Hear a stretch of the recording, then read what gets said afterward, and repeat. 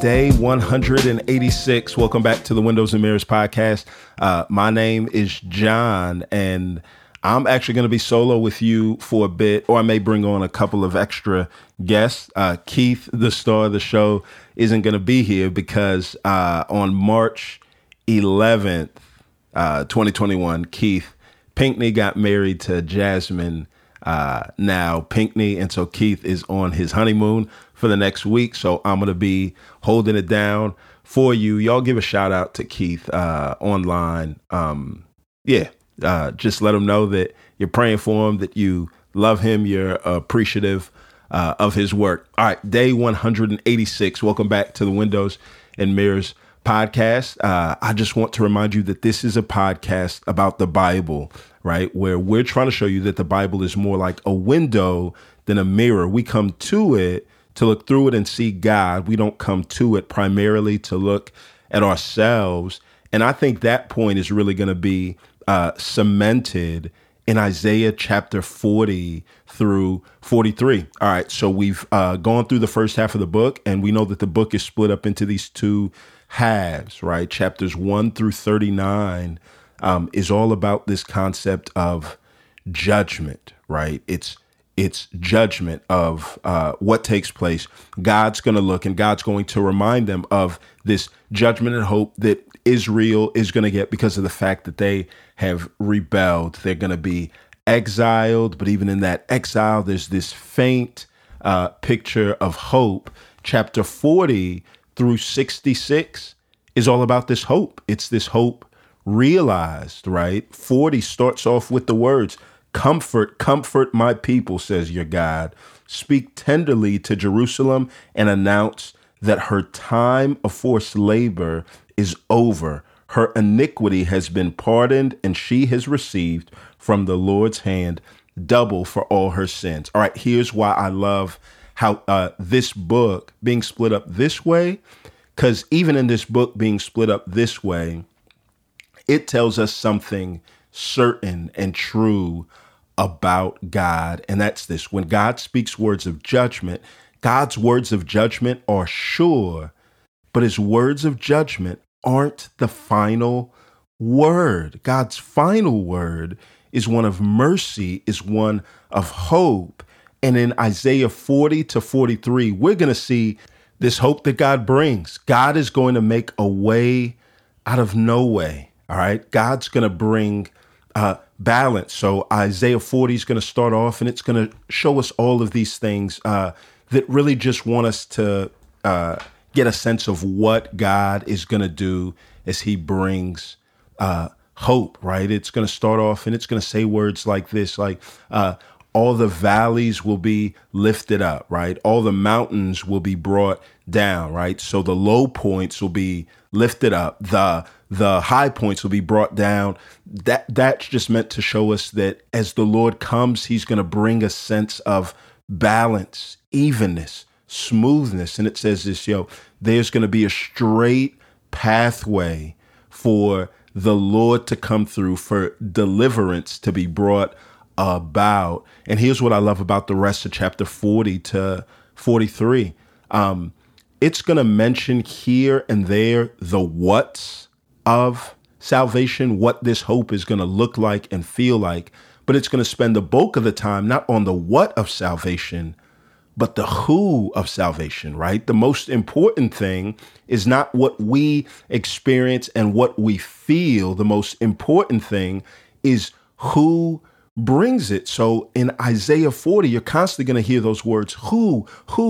God's going to say, with whom will you compare me? Who are you going to compare me to? And this is basically going to be God showing what it is that he's like. All right. We're going to see at least four things, these four small portraits of what God is like. And they essentially serve as a cover letter and a resume for people that are skeptical to reinstate God as the Lord of their lives, the person who will be at the center of their hope. And God's showing, look, I'm overqualified for the job. So as he talks about this concept of hope, the very first thing that he does in Isaiah 40 is he talks about his determination and strength, right? He's going to bring up this, that nobody can stand in God's way when God is determined to do something. All right. So you're going to read the whole, the people are like grass, right? The grass withers, the flower fades, but it's the word of God that stands firm. And the very first thing that we see about God is both determined and he's strong enough to do what he's determined to do. My daughter is determined. Everything in our house is a negotiation. But one thing that she lacks is the strength to accomplish what's on her mind. And when God comes in Isaiah 40, he's saying, who are y'all going to compare me to, right? All of the nations out here, they're determined to do what they want to do. But at the end of the day, they don't have the strength to actually accomplish it. God's saying, I do, right? So as Israel is putting God on trial at this point because they feel that their judgment was a result of this divine neglect from God, God is answering this question. God is providing them his resume and cover letter to help them see, no, listen, y'all weren't sent in exile because of my neglect. It was actually because of my activity the whole time. And chapter 40 ends off with God saying, listen, I don't get tired like the rest of y'all. It's not like I was just so busy and so exhausted from a long century of judgment and caring for the world that I somehow let y'all slip into the hands of the bad guys. God was saying, I actually sent you there to humble you and to bring you back and to save you. God is determined and strong. Nobody can stand in the way when God is determined to do something. But Isaiah 41 is going to go on and give another little portrait of what God is like. God is comprehensive with both his judgment and with hope, right? God gives strength. God wipes out their enemies once and for all. At the beginning of chapter 41, we see this in verse 12, where God says, look, at the end of the day, once I'm done with the people that have done you wrong, y'all are going to look for people that contend with you, and you're not going to be able to find them.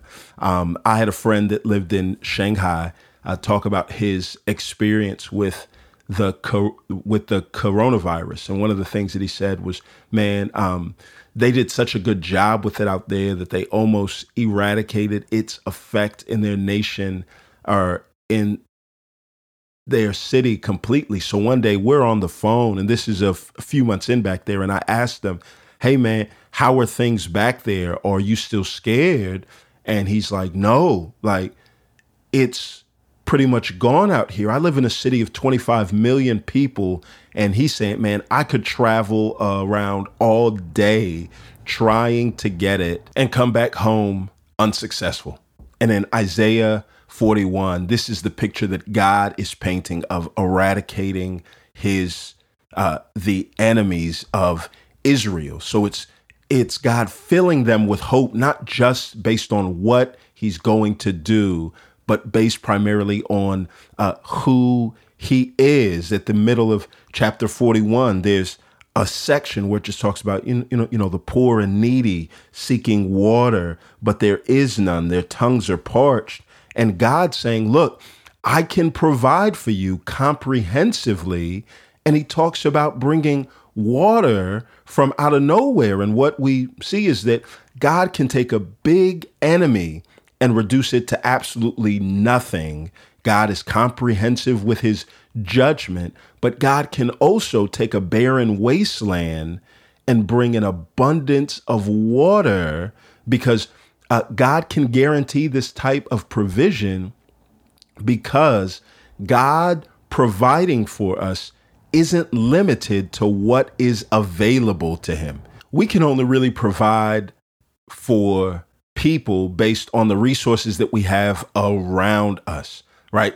God is not limited in his provision by the natural resources that he has to uproot from his immediate vicinity.